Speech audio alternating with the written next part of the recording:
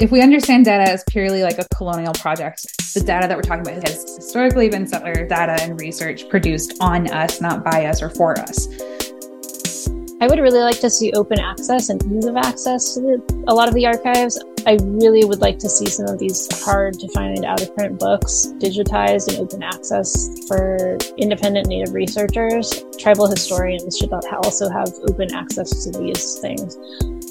Of course, that's data that's being collected and that's knowledge that we're creating. And of course, UCLA, IRB, and all the policies would say that UCLA owns that knowledge. And so there was this friction of us needing to basically assert our data sovereignty. I'd never once published any transcription of the songs that we've done through my research. For a reason, I want to mitigate the risk of appropriation. And this is the main reason why we want to get the songs back, meaning full control, taking them out of circulation, taking them out of those archives. Welcome to Challenging Colonialism, a podcast dedicated to amplifying the voices of Indigenous California. An important note from the start, the producers are two white male educator academics, and these are not our stories. This podcast centers Native voices, and our intention is to highlight the significant work being done by Indigenous communities to challenge ongoing colonialism and to broadcast information about the resistance and resilience of Indigenous California in the past, present, and the future. In this episode, you'll hear from Native scholars discussing intellectual property, research methodology, and Indigenous data sovereignty. This episode, featuring Washayo Elvitre, Sedona Goman-Shulsky, Robin Gray, and Carolyn Rodriguez, brings many of these issues together with discussion of who owns and controls the data that results from research, whether that research data was or is collected ethically or not, by whom, and for what purpose.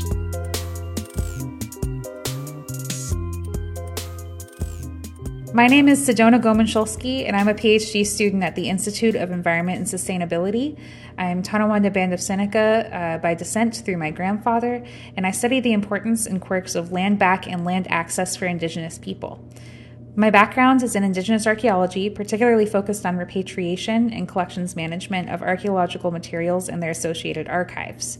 That's how I started to think about data sovereignty and understand the need for the protections from institutional greed and overconsumption of Native knowledge and records, i.e. Native data. So for my part, I'm also an emerging scholar. I'm a PhD student, but before I started grad school, I worked in repatriation for 3 to 6 years, depending on how you count involvement. The first few years more as a community member or adjacent community member, not as a Tongva person. I'm not Tongva, but obviously I'm Seneca, very strong Seneca.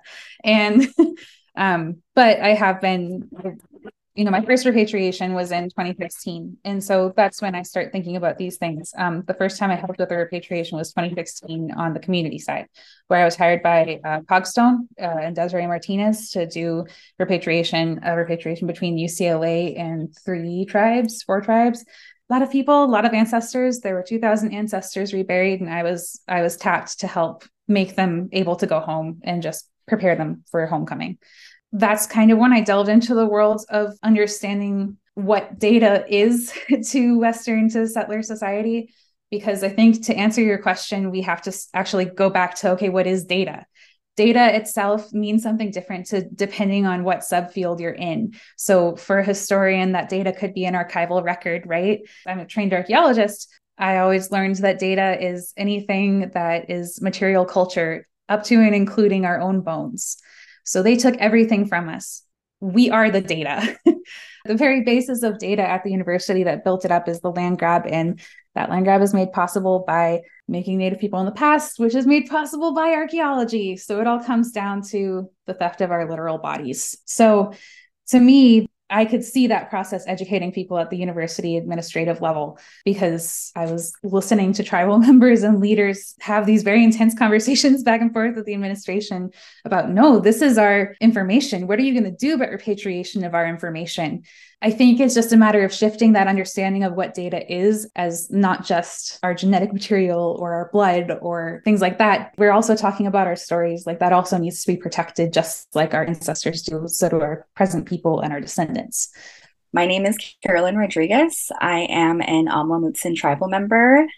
My ancestors were enslaved at Mission San Juan Bautista. My homelands is like San Juan Bautista area, up to Monterey. But then within our community, we also have tribal members that descend from ancestors, I believe, that were enslaved at Mission Santa Cruz.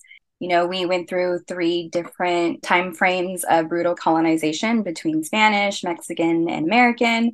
And so for me, learning that history, I learned it as an adult. Growing up, I wasn't fully connected to our traditions and our ancestors and like the knowledge that our community holds. And so when I hit college time, that's when, I went to UC Santa Cruz and I really started to learn about my cultural identity. And so I also worked at the Educational Opportunity Programs Office. And so that's where I learned a lot about Native students and just issues with retention and, academic achievement and just getting us enrolled in higher education. And so I came into UCLA. I got my master's in American Indian Studies. And as I continued on, currently I'm a 4th year PhD student in education, social research methodology. Something that just pops in my mind is like academic imperialism. Historically, the way research was done on Indigenous people was dehumanizing and was hurtful. And, at UCLA in different departments, like I don't see those departments, they're not engaging with the fact that research can be dehumanizing. When we're approaching this type of data collection with Indigenous people, our, faculty making the changes in their practices, and are they teaching that to the next generation of researchers and scientists, or are they just continuing the historical colonial violence of research? There can be different data policies at the UCs. Sometimes it's cloaked in copyright law or copyright policy, where the university will say, if you are employed by the university, your intellectual knowledge, you're producing this for the university, ergo, this is the university's property. You can't take your research with you to another institution. And none of those things that I've seen have included social scientific data or humanities data, or archives or records. Like none of it has included that. It's all been about biomedical stuff and things that make money. To me, Indigenous communities have always had the right to like their own way of life, their own knowledge, their own culture, like their traditions, their songs and everything. And, it wasn't until when colonizers arrived when they said, oh no, we're in charge now. So to me, it kind of goes back to this power dynamic. Colonizers were the ones that came in and said, everything that you know no longer matters. It's no longer valid. It's kind of like our knowledge and everything was looked down upon, like it was not considered worthy. And I feel like as Indigenous people, we are worthy. We've been worthy. It's just like within the society that we live in today, we have organizations, institutions, people in power that uphold the structure of colonialism. It's important for community members and people to control their own data just as much as it's important for tribes on a larger scale. There's different ways dispossession comes about. Data historically has been a main support system for the dispossession of Native peoples. If the goal of Native studies as a field is to turn that and make research helpful to Native communities and important for Native communities' survivance, then we need to have control over the data itself. Hello, my name is Wishoyo Alvitre. I am a Tongva comic book artist and illustrator and writer and a few other things. Growing up in a house that was subdivided into Indian Center on the weekends and having a father that was doing research work during the week probably subliminally sort of set my mind into wanting to know more about our history and wanting to sort of collect these things in academic papers. Growing up, I didn't really pay much attention to it. I wasn't like on my dad's lap, like, looking at these things. I was a kid, but as I got older and then I started sort of asking my dad questions about our heritage, about things that he knew and how he knew them. And then these stories started forming like, oh, well, how did you get this document? Oh, an anthropologist or a friend of mine on this one job, he happened to, find this thing and it was pertinent to our tribe. And so he ran a photocopy off for me or gave me this book or gave me this paper. And it wasn't until I really started digging around in these things and finding some of the things available online, but also finding some of the things only available in like reference libraries, where you'd have to actually go in within the collection, like in the Huntington, did I realize so many of our things that were collected kind of without our permission are being held in these places, and they're not accessible to us easily. You know, a lot of the material has been digitized in my lifetime, particularly in the last about 10, 15 years. But that wasn't an option for my dad. It was so rare for him to actually obtain anything. Most of the time it was a friend that was either an archaeologist working on a site, or a friend in academics, non-native usually, that would sort of be like, oh, I have this paper. If you want a copy, I can get you a copy. But it was all very underhandedly done, like, almost like black market type of stuff. And it shouldn't be that way. They were collected from our people, as some of the very last survivors were telling those stories and being willing to sing ceremony songs, like on wax cylinder recordings, things that many people within our tribal communities weren't even privy to hear. Understanding data the way that we've been talking about it, if we understand data as purely like a colonial project, the data that we're talking about historically has been settler data and research produced on us, not by us or for us. If we think about it that way, you can think of something like an ethnography that a settler wrote, like Harrington, for example, or over in our territory, Morgan, Lewis Henry Morgan. Those lead to maps and data and things about us that led to directly our dispossession. So data collection and research has always been a colonial project. We're trying that Native Studies has grappled with a lot, actually, since Native Studies inception. I'm sure there's been people dealing with, how are we going to turn this research on its head and make it for us and by us instead of on us? I do remember when I was an undergrad, there was another graduate student, like she was like probably at her dissertation level. And I remember her sharing her experience of her community and tribal songs and how they were on these wax wheels, and how they were being stored at a university. And it was like a huge battle to basically get access to just hear the songs. We do have access to our songs, but they're being sung by someone that's not Mutsun. Like they were a community member who learned it, and I think they were married into the community, but like they're not a descendant. Tuat diwayu ada Robin Gray diwam gamski wamach. Samtian nuyu ada lahulam stiwel watgu. Gisbat wada da badegu. Nawaps liam laha dewa haiku. Gitahangi titsabu. Mixu Krinuyo at a Fort Chippewan de Welwatgu. I just explained that Tuat is my Tsimshian name and Robin Gray is my English name. I am Tsimshian from unceded territories in Lahualams, British Columbia, up in Canada. And I am Gisbutwada, or Blackfish Killer Whale clan, from the House of Liam Laha and the Gitahangik tribe. I'm also Mixu Cree, with Dene roots, from Fort Chippewan, Alberta, in Treaty 8 territory. I am currently an assistant professor in the Department of Sociology at the University of Toronto, Mississauga, which includes a non-budgetary cross-appointment in the Graduate Department of Sociology at the downtown St. George campus for U of T. And I'm also cross-appointed with the Department of Anthropology. And this academic year, I have accepted a new and unprecedented role as a special advisor on rematriation to the vice president and principal at the University of Toronto, Mississauga. Very few people in the museums and archive communities, or even amongst Indigenous peoples, hadn't really thought much about knowledge. And so knowledges include things like oral histories that have been recorded, maybe even photographs, because there's stories attached to the photographs. And in my case, I've been working with songs. Songs that also have been recorded primarily using audio recordings. There's also languages, right? So languages have been captured in the early contact period, especially by missionaries who were really trying to advance the assimilation project of the state. And one of those ways was to transcribe Bibles in the Indigenous language. As a PhD student in sociocultural anthropology at the University of Massachusetts Amherst, I was more interested in the landscape of reclamation for Indigenous peoples.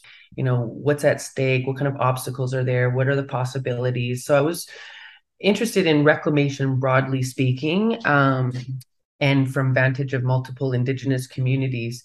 But I'm also a singer and a dancer in a Tsimshian dance group from Vancouver, BC, where I was born and raised. And in the mid 90s, this dance group, La Reine, started by Christine Martin to create a sense of placeness out of place for Tsimshian outside of our territory. So Vancouver's in Coast Salish territories, Musqueam, Squamish, Tsleil-Waututh, and our territories are hundreds and kilometers north, right, up near Alaska. And the dance group really was a cultural enclave for our people, right, to reclaim our Tsimshianness. And so I know the benefit it has had on my family. So one time when I came home over, a summer break or something, we were having these discussions as a dancing and singing community about how we represent ourselves as Tsimshian people through dancing and through song. And it was like a critical collective consciousness, really saying, we're reclaiming, but are we doing it right? Are we really centering our Tsimshianness, and not just sort of doing a generic sort of Indigenous cultural representation? So, I love La Reine. And so when the leader of our dance group, Christine, one day, she just like, hey, can you keep an eye out for our songs while you're out there doing your studies? And I was like, okay. I don't even know how to look out for songs. How does one look out for songs? And I did the instinctive thing, go to Google, put in Tsimshian songs and see what happens, or go into the academic research databases and do the same and see what happens. Because she just knew that they were out there somewhere because of all those legacies, right? The forms of hyperdispossession that our community has had to face. And in a serendipitous moment, a few months later, a graduate student in my department, she was a cultural heritage scholar, and I had been engaging these questions in the cultural heritage research community much more while I was a student there. And she came to me one day and she was like, hey, Robin, you're Tsimshian, right? I just wanted to make sure. I was like, all right, look at you remembering my nation. But what I didn't expect was what she said next. And she said, I was just looking at some metadata of a collection of songs in this archive at Columbia University. And I saw a bunch of Tsimshian songs. Like, what? So maybe these songs found me. I go, did they say where they were recorded? She goes, someplace it said Port Simpson and Prince Rupert. And then I got chills again because Port Simpson is my village. L'Huilams. So almost everyone, the vast majority of the people in my dance group, all trace their lineage to L'Huilams, Port Simpson. It felt super serendipitous. It felt like these songs found me, and I just felt compelled. I need to go out and figure out if this is an actual collection or if they are actually Tsimshian, and see if our people actually want to get them back and how that should look. But it forced me into this role of responsibility, right? And I talk a lot about Indigenous methodologies in my work and the importance of them, the ethics, the protocols. And it's really about responding to the unique needs and priorities of community, right? I was like, well, this is a need. I could think about things generally and sort of in generic terms, or I can address a real issue, right? And be there and use my skills and do what Christine anticipated I could do by her asking me, of all people, to keep an eye out for our songs. She just knew, right? So in 2012, that's when I reached out to Columbia University, got the ball rolling, went up there to the archive. In that process, we were able to discover that although there were about 41 Tsimshian audio recordings listed in the metadata, we had to figure out who this Laura Bolton lady was and, how the collection even got there, how the Tsimshian songs became caught up in it all, what the perspective of the institution was around ownership and control. And from Columbia's perspective, they owned it. They're like, we own these songs, and anyone who wants to access them must seek the permission of the director of the Center for Ethnomusicology. Anyone who wants to publish or transcribe the content of the music therein must also ask permission. And they were very, very explicit about that. So that sort of compelled me to start thinking about a research paradigm that would help bring the songs back, but also consider repatriation as a legitimate, realistic option. But I knew that I couldn't do it alone. I knew that I couldn't rely on ethnomusicologists. I wasn't interested in studying music, and I still am not. I never once published any transcription of the songs that we've done through my research for a reason. I want to mitigate the risk of appropriation. And this is the main reason why we want to get the songs back, meaning full control. Taking them out of circulation, taking them out of those archives, and reconstituting their use value back into our community. So I started these series of listening gatherings. And so I would go home. In some, I basically have done, since 2012, community-based, multi-sited autoethnographic research. In the first weekend that I brought these songs back to Loch Willam's and then into Prince Rupert and then into Vancouver. So those are the three main research sites. I start in Loch Willam's because that's where the songs were recorded. And then also Prince Rupert, which is the main urban locale in Tsimshian territory, and where there's the majority of Tsimshian people sort of live there once they leave the villages. And then in Vancouver, where there's a significant portion of the Tsimshian diaspora. So I was meeting my people where they are, instead of just saying, hey, FYI, here's the contact information of this guy at Columbia University. And each one of you, each individual can go ahead and go and do that, experience that violation of having to go and ask permission to access your ancestors' songs. And then once you access them, what are you going to do with them? How do you even know how to listen to them? When we have limited language fluency, maybe they don't have the time or the resources to gather Tsimshian people to have these discussions. And so it would still be very isolated and individualized. And I don't think it would address the legacies, right? The legacies of salvage anthropology, of these salvage paradigms, and of Indigenous dispossession. And so that was really about access, right? So it wasn't individuals going out of their way to ask permission. And then we did talking circles, which were to think about the question of law and legality around songs. And so that's where we activated our knowledge about our Ayao, Tsimshian, which is Tsimshian law, and how we would apply Ayao to a repatriation case study. In this case, it's the first repatriation case study my community has ever had. And it happened to be starting with songs, of all things, which is something the global repatriation movement hadn't even really considered. Like, what's at stake in a song repatriation process, a process of return when we're dealing with the intangible? But it's made tangible in the recording, and it's the knowledge product that gets protected under intellectual property laws. So that's how they were able to sustain the dispossession, right? That's how you can see the reach of Indigenous dispossession in the archive. Mind you, when I brought these songs home in 2012 in October, it was the first time I had ever set foot in my village, because I was born and raised in Vancouver. I was 32 years old. I was coming back for the first time in my life. So I was repatriated in that sense. That same weekend, my family, the House of Liam Laha, held a potlatch in anthropological jargon, but a feast, a lulgit in our language. We held that feast. It's the first time the House of Liam Laha had feasted in over 70 years because of something like the potlatch ban under the Indian Act in Canada, which made it illegal for our people to potlatch and express ourselves publicly in that way up until the 1950s.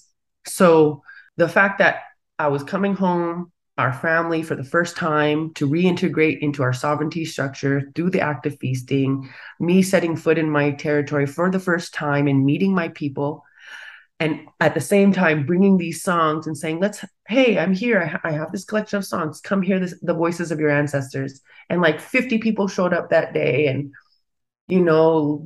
Sagi Pag, who's my main linguistic partner, and he's a hereditary chief in our community, he was like, wow, I was surprised. I thought 10 chairs would be enough. I didn't imagine all of our people would show up, but that goes to show you how thirsty they are for this.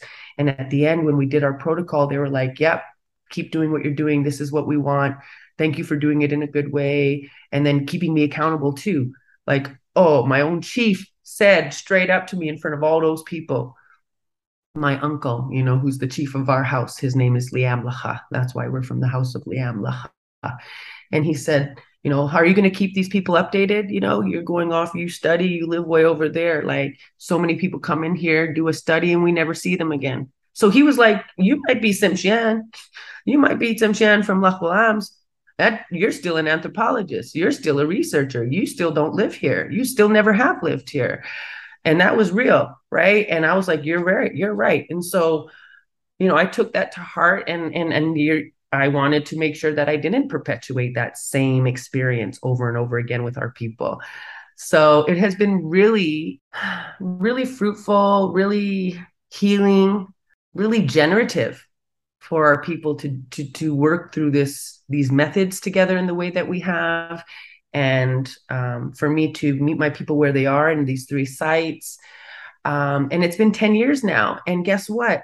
Columbia still owns the songs. So even though I've been talking about this for years now, starting with my PhD dissertation titled Tsimshian Revolution, The Poetics and Politics of Reclaiming, that's from 2015, publishing a little, chapter in the Oxford Handbook of Musical Repatriation, and accepting invited talks all over, including in New York, where this collection is housed.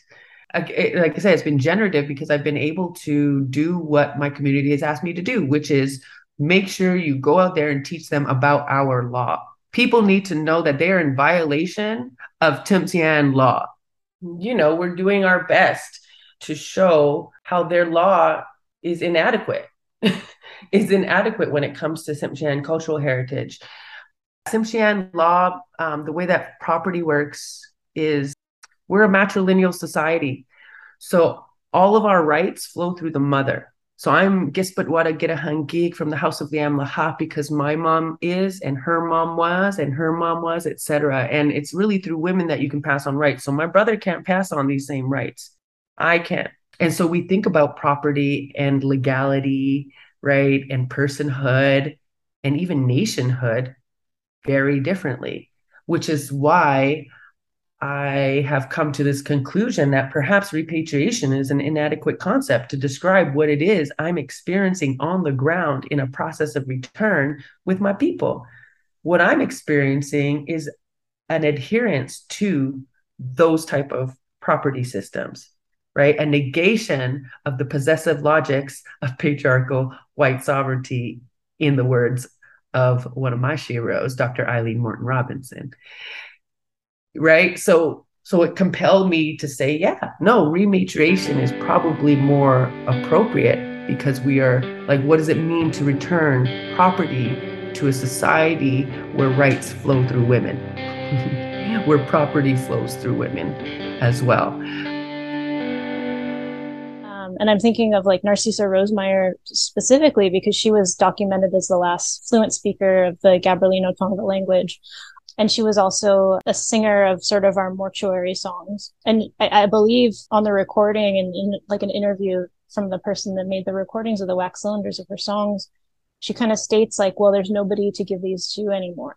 She wasn't doing it for like, money. She was doing it as if like, well, if I don't do this, then maybe they're just gone forever when I die. And I'm sure she sort of grew up understanding the effects of relocation, during a time where they were sort of moving tribal communities that were already kind of decimated and broken apart from the mission system. And then also from the gold rush era in America coming into California. It was sort of remnants of tribes. Like everyone was just basically on survival mode, trying to maintain their livability as it was. I mean, it's just kind of how we are as Native people, like to think ahead, think of the next generation.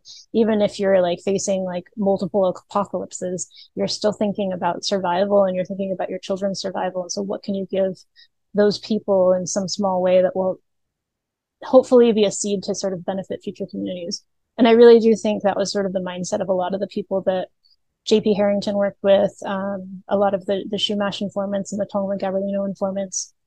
So I've always had a very hard time learning language in the way that language is sort of taught in the Western school. And academics and stuff where you sort of learn nouns, verbs, all these things, singular, plural, this and that, and sentence structure. And it was always sort of like a brick wall for me. And I didn't understand why, because I can learn other things really easily. But music has always been something that I've really been able to sort of pick up by ear quickly. I can't read music, but I can like listen to something and be like, it clicks a little bit easier for me. And learning foreign language and song has been something that has been much easier than learning conversational language. And so when I found out that we actually had some of our songs on Wax Cylinder recording, I was just ferocious in trying to like find where they were and some way to listen to them, because I knew being able to hear like a sound of whatever the timing, the repetition was all very important to the sound of what our language sounded like. And so I sought out our Wax Cylinder recordings through Smithsonian. They're supposed to also be in the library up north, I think in Berkeley. And there's a whole program that was sort of developed, I think about 15, 20 years, called the Breath of Life. And basically what they do is they pair academics with Native communities. They realize that they have all of these individual tribes on Wax Cylinder. Some may have more songs or more spoken word than other groups.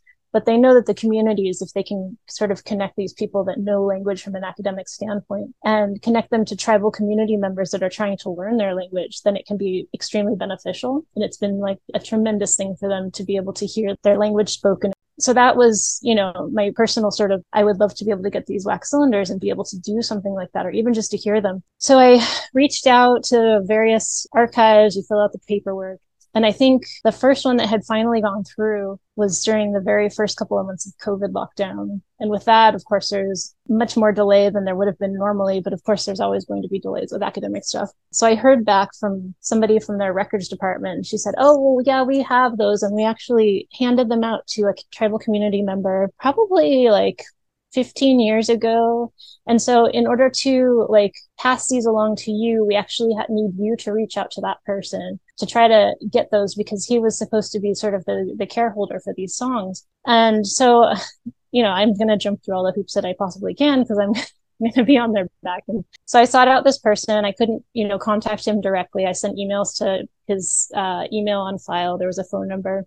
I left a message and never heard back. I reached out to some other people that are working down with the UCLA linguist on doing language classes down there. And they said, yeah, he used to attend, but I don't think he does anymore. We don't really know. So I couldn't get a straight answer. So I went back to Smithsonian and I explained the situation to them. At this point, I think about 6 to 8 months had gone by. And I just said, look, I have reached out as much as I can. Is there anything else that you can do for this? And she said, well, yeah, let me look into it a little bit further. And so several months again went by and she wrote me back.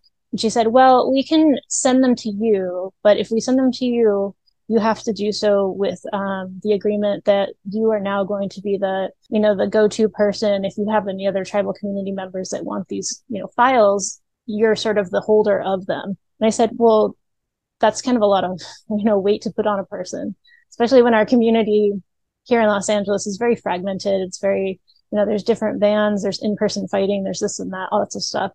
And I said, well, yeah, sure. Okay. I agree to it. It's part of a responsibility, I guess, if I'm going to take these on, to access them, to also allow and not be a gatekeeper for other people within the community that want to learn. So I agreed to it. And eventually, months passed and I was sent sort of sound files on MP4 through like a digital folder. And I've got the Wax Cylinder recordings, but I think it was about 2.5 years from like start to finish trying to get them, and then trying to track them down before that. Like I was buying these old indexes online of JP Harrington recordings and trying to track them from back in the 30s when the Berkeley Library had them. And then when they went to like regular tape, and then there's all this stuff about them sort of restoring Wax Cylinders and digitizing all the Wax Cylinders. But yeah, so it's just a long process. And it was just, it was a lot of back and forth email. I think a normal person probably would have given up after the first 7 or 8 emails. But, I'm really stubborn. And I really wanted to listen to these songs. And so I just kept on. I would hope that the younger generation would want to learn the songs. However, people all are dealing with their own sort of levels of trauma. I always have to remember that, on what it is that they can withstand. And because it is a lot of sort of unresolved trauma when you go out and you pursue institutions or academic places, asking for your own things to be given back to you. It's a lot of sort of grief, and it can stir up a lot of different emotions. Like with my dad, he would just get very angry about a lot of it, and for good reason. However, a lot of the time when you sort of present these situations with anger, they're going to shut more doors. And so I've tried to sort of suppress that a little bit for the outcome, and hoping that I can make more progress forward in obtaining these things. Because eventually that's the end goal, like get the things back that have been taken from you, because honestly, they don't have any right to hold them from tribal communities. There are so many different ways that they keep these things away from people, especially if you're in like a community that maybe doesn't have internet access, like a lot of people are. They can't easily just go and download large files and get these things. So I think the institutions are just so far from being aware to those sensitivities of what everybody's going through, whether it's financial, whether it's emotional, whether it's grief and trauma and dealing with it on that end. I mean, even today, without going too much into the dynamics on how families inherit those songs and how they're learned and how they're not just given to anybody, not any particular person that has an interest in learning that type of thing is allowed to learn that. It was something that either a family was known for, and it was sort of within their family line. Each generation that learned it really had to show their previous connected generation, why they wanted to learn those things. Just the customs of treating your dead with respect, and the long processes that we had in dealing with grief and processing the death of a loved one in like a respectful way, but allowing the family to grieve, for a year or whatever was customary during the time. And then also going through and potentially taking their belongings and doing something with those. It sort of varies tribes to tribe and things in California, but there's a lot of similarities to those things. I've sort of studied a lot of the practices and things that people have written about our mortuary ceremonies, and then also our customs of dealing with those that have deceased. The form of, interring your family is based on sort of tradition through whatever religion that your family may follow. It was customary. For us, it's very prevalent. We had one way of dealing with our dead prior to colonization, and very soon after, with the advent of the mission system, that tradition was altered and changed to reflect more of sort of, I guess, the Catholic Christian sort of methodologies of dealing with deceased bodies. So even in something, as simple as, okay, when somebody dies, this is what you do with them, our entire world and how we were able to handle that had changed. And that also goes with, the mission system banning our religion and our ability to sing our songs, our ability to carry out these things that we would normally do as a community, in not only remembering the person that had passed away, but making sure that all of the families that, were impacted by the death had been supported in having food to eat. When you're grieving, it's not something that people aren't just going to go cook dinner for themselves. Our communities used to help feed the people. They would make sure that they were taken care of. I focus on qualitative research in Indigenous education. And so for me, when I collect data, how do I collect data in a meaningful way? At UCLA, I got really interested in working at the Center for Diverse Leadership in Science. And so that organization, it started collaborating with the Alma Mutsun Land Trust. And through that, I really became learning a lot about water and like the health of water and salmon migration. And for me, I'm learning the Western scientific methods, but at the same time, I'm reconnecting with my cultural identity, and like I'm growing by learning. And so that's where I'm really thinking about knowledge that our community holds and how we tap into that knowledge, especially when our community enters research and when we're using research to learn what our ancestors knew or to validate what our ancestors knew. I see it as Indigenous data sovereignty. We live in this digital world as Indigenous people doing research or just, living our lives. We're engaging in this world. And so our knowledge that we have in our community, if we put that and share that with digital platforms, then we do need to be thinking about our sovereignty over that knowledge. But then for me, I also see data sovereignty as like within my own work, and how when I'm out collecting data, I'm doing interviews, I'm making observations, I'm taking photos, and that becomes data itself. And I store that on my phone, I store that on Google Docs. And so that's, again, this data that I have to think about who owns it at the end of the day, and making sure that the community has the final say of how to store it, where it goes, who gets to see it. It's a private, public, published or not published online. And so it's all about just just like community wants and needs at the end of the day. And so I have to report to my community of what I do with the data that I collect. I think it's important to talk about in this. I know we're talking more about data sovereignty, but I think it's really intertwined, because everything Carolyn's talking about with universities and where data is produced is largely at these universities and research institutions. All these research institutions started collecting things that became NAGPRA eligible and people. And that's where all that started for Native studies, is our voices, our bodies, our stories, and our belongings. That's the source of the information. And we don't have access to that properly, especially if you're not federally recognized. When you look at it that way, sovereignty, bodily sovereignty, individual sovereignty, tribal sovereignty, all of those things are really wrapped up in how we're able to access that. Repatriation becomes a real big issue to me, is very foundational, because you can't have respect between institutions and you can't have good agreements about ownership over data. You can't have that good relationship building if you're still holding people hostage in museum shelves. So that's kind of where I started coming at it from that. So I started delving into more what Indigenous data sovereignty means. My understanding is that this has been a conversation in the work for at least a decade. In 2019, the Global Indigenous Data Alliance came together.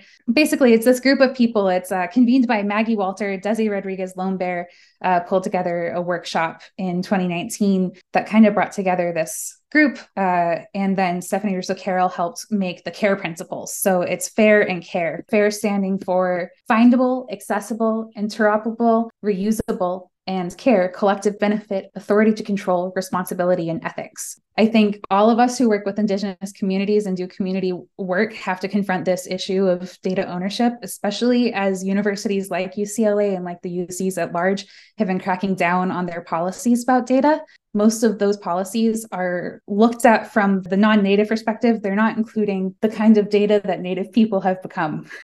I'm just thinking about this from just my experience on the project. And, when CDLS, Center for Diverse Leadership in Science, they were working with the Alma Wet'suwet'en Land Trust with, getting the grant started and getting funding in order to do work in marine science. There was this big discussion about who owns the data for different policy reasons or administrative reasons. When the grant, or like the IRB, when everything was submitted, the project was flagged because, we were saying that the knowledge, it is tied to the Alma Wet'suwet'en tribal band. It is a part of our cultural revitalization and really validating the traditional ecological knowledge that our ancestors have known and that we're trying to relearn and start passing to future generations.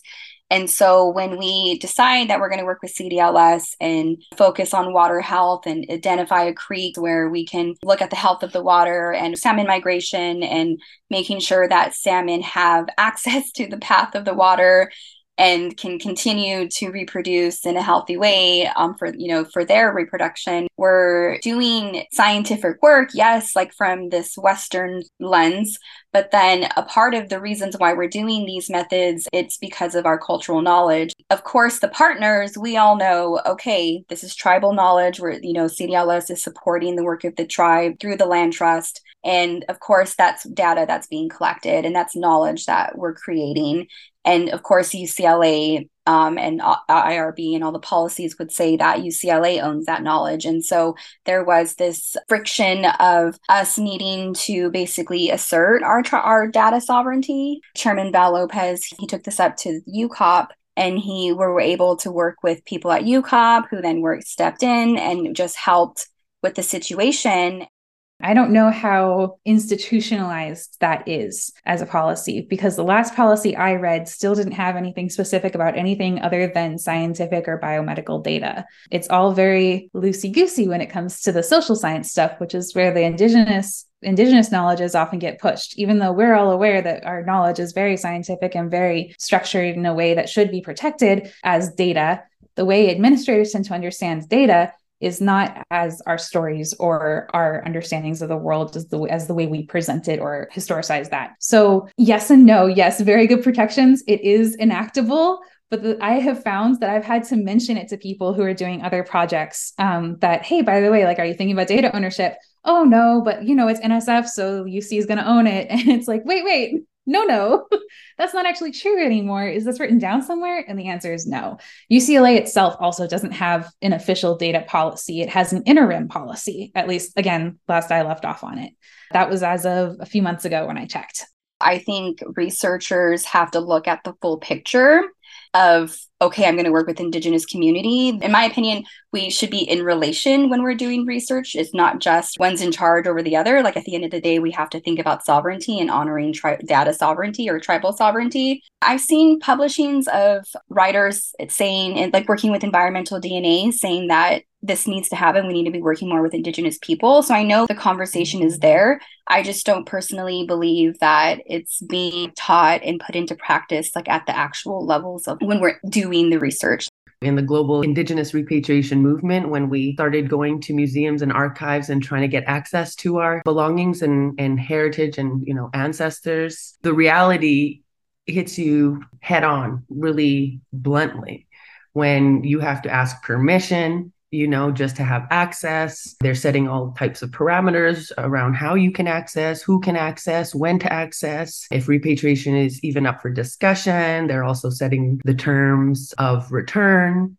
The public is left with the impression that this is scholarly and was acquired seamlessly and likely ethically, when the fact is that they were acquired unethically and illegally and under times of duress.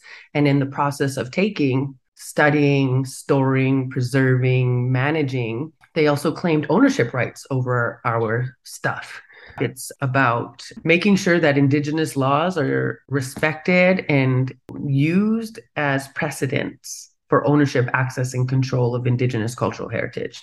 So when it comes to Tsimshian heritage, right, all of our bodies, objects, and knowledges, I'm saying that to understand them as property, you have to understand them as property relations from the vantage of Tsimshian law. And for us, that means that there's a place for them in our sovereignty structure, right? And so it's not the same as whoever pressed record or whoever wrote it down first or whoever decided to, claim an ownership right is not like the primary right holder. And in fact, they can't even think about it as intellectual property in the limited ways in which Western intellectual property systems understands it. We have our own intellectual property systems and they're dynamic. They are super dynamic and super relational. They engender what I write about in my most recent article in the Native American and Indigenous Studies Journal. I wrote my first article on rematriation, and it's called Tsimshian Law, Rights of Relationality and Protocols of Return. And there I'm showing how I talk a little bit about how, we have our own intellectual property systems. We just think about them and engage them in very different ways. But what they do engender are these sort of rights of relationality. And so it's not the same sort of individualistic possession, right? The current property regime, the Western property regime, the colonial property regime actually perpetuates and privileges. There's room for multiple layers of ownership on a single thing. So you could have, I use examples of like Christine from my dance group, the leader of our dance group, who asked me to keep an eye out for the songs. She's responsible for composing the majority of the songs that our dance group sings to date. And so she composes these Tsimshian songs using our language. So while she maintains the property, like the intellectual property rights as a composer, she has made sure that we all have the right to sing this because of our relationship to her and to the dance group and to place, right, as a people. the way the system is set up, we can't be like, yeah, this is my song. And every time I go and sing it, I just like, yeah, this is my song. I'm going to share this song. I have to follow our protocol, our law and protocol around property and property relations by explaining, I'm going to sing this song that Christine Martin has composed and has granted permission, right? Rights of relationality to me and to our dance group because of our relationship to this dance group and to this place. And so that's law. That's legality, but it's maintained through embodiment, right? Through relationality, not through some sort of copyright register. And what that does is create these really dynamic systems that are kind of, they're kinship based and hereditary based, but they're also community based. So it strengthens our relationships between other nations. Now I'm on like this advisory council for the Canadian Music Center because they have this whole repository of songs that are free for the taking, and that a lot of musicians are being trained to go to the archive, find a good song that represents the culture to demonstrate your diversity in your musical repertoire. And so us on the advisory council are going through the catalog to say what things like shouldn't be there. And that's what happens when people just have access to our songs and our knowledges without having to ask permission from the community, without knowing the sacredness of it, what its use value is, where it belongs within the sovereignty structure, like who owns it. None of that knowledge is there, so people can do whatever the heck they want with it. And that's where the misappropriations come in. That's where the harm comes in. We just had a situation a few years back at the Canadian Opera Company. I was involved in some of these discussions because of my work, but they put on an opera to celebrate Canada's 150th year celebration, right? So they're doing all these bicentennial celebrations around, and the Canadian Opera Company responded with one of their composers to put on an opera about the infamous Métis leader, Louis Riel, who was hung for his resistance to the colonial system. So they did this opera. We were part of these conversations because the composer went to the archive, right, where they can find a good native song from back in the day that can then be used in the opera. So they go and get a song from this collection of songs that the father of Canadian anthropology collected, Marius Barbeau. So you have Boas and then Barbeau. Barbeau is doing his work up here, and he recorded some pretty sacred songs from Niska peoples. Niska are the neighbors to Tsimshian. Niska, Gitxsan, and Tsimshian peoples are all, we're related. We have similar origin story or a shared origin story, and we have a shared language. We all speak Somalia. We're up around the Skeena and Nass rivers. So this composer, without doing any due diligence, without being required to ask, just getting access to it, ends up putting this song into the opera, and it's sung in the opening aria where Louis Riel's wife is like, it appears that she's singing a lullaby to her baby. It's odd to hear like an indigenous song in operatic form too. It's kind of weird, like how they just kind of translate it to this operatic form. So no one could really tell. No one would really know. But if you're Niska, you would know. And actually, that's how it came to be discovered, that the song that they were using was actually a mourning song that belonged to one of the houses of the Niska people. Very clear. And it's a very powerful mourning song, time and a place for it, right?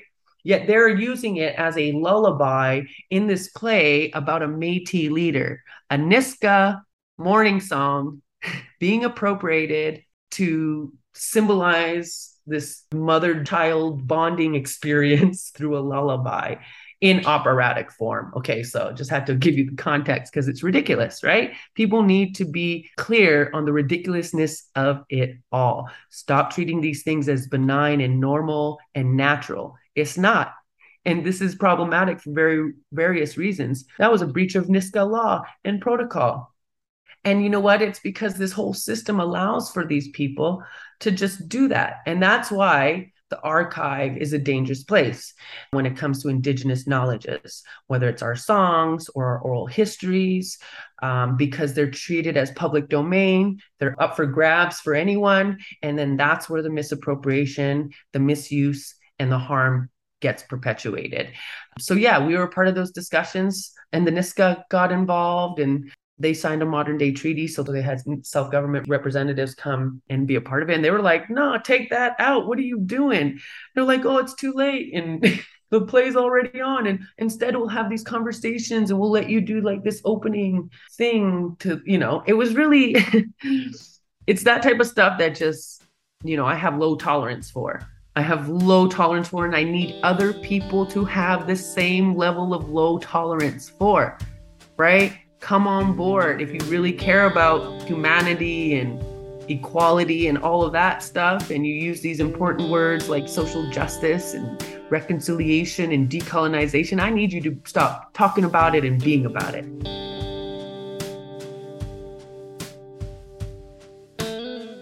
Going and seeking these things, you need to be aware of all of these sort of sensitivities that exist. And in the work that I've done, I am trying to move forward in a positive way by accessing these institutions in my own capacity, and also holding them back if they sort of encroach on my personal space or our tribal community protocol, or in reciprocal respect in those relationships. I've been very fortunate to so far have pretty positive interactions with these places.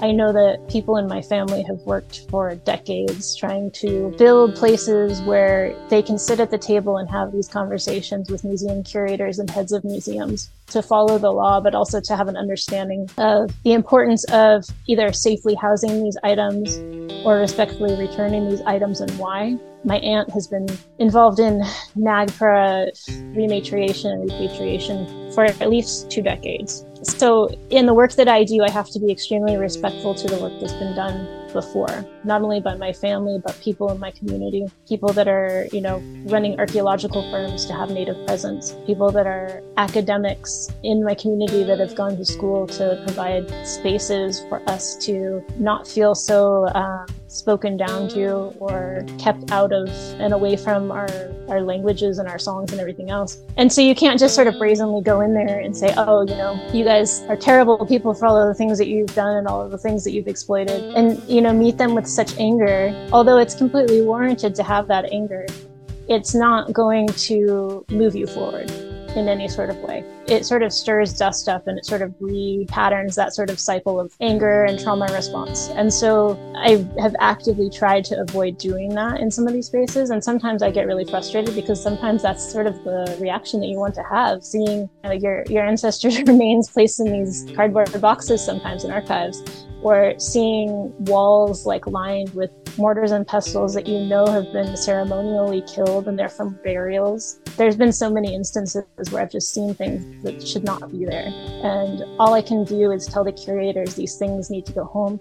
You guys really don't have any place in keeping them because you don't understand how they've been treated, or that they are from burials because of, X, Y, and Z. It's hard to do sometimes, it really is. But, I think for the betterment of everybody within our communities, if we can continue to sort of have these museums give us space to have these conversations, then we can only sort of move forward.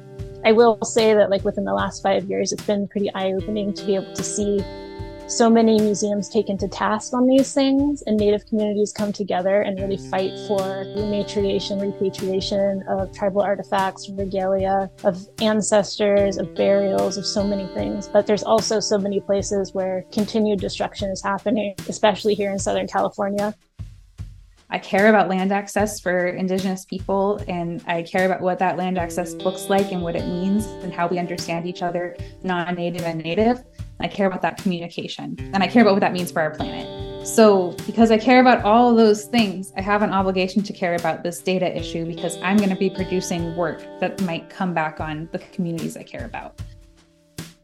We've been doing the research, and of course it's bringing up all the scientific knowledge, but again, spiritual knowledge, ceremonial knowledge that's private to the community. And I think that I'm so happy that that's where we're at. And even though it's a struggle that we had to go through that, I hope that it continues to open the door for future tribes. And so that way it's easier for us to assert our data sovereignty. There's no difference between a physical object, like a physical basket being brought back, and a song that you can listen to. They're both entities in their own right. There's many communities when things are brought back, there's, ceremony, community ceremony that happens. Despite all my cynicisms for everything, I really try to remain hopeful in a small way, so my kids don't have to deal with this on the same level that I've had to deal with it. Probably the same way that my dad thought about it when he was working in it. Maybe my kids won't have to deal with so much weight. And I think that's what every generation kind of hopes for. Challenging Colonialism is produced by myself, Daniel Stoneblum, and Martin Risso Martinez. Interviews by Martin. All audio engineering and editing by myself. Music by G. Gonzalez. Follow us on Twitter, subscribe, rate, and review. For more information, reading, and to get involved, see links in the notes.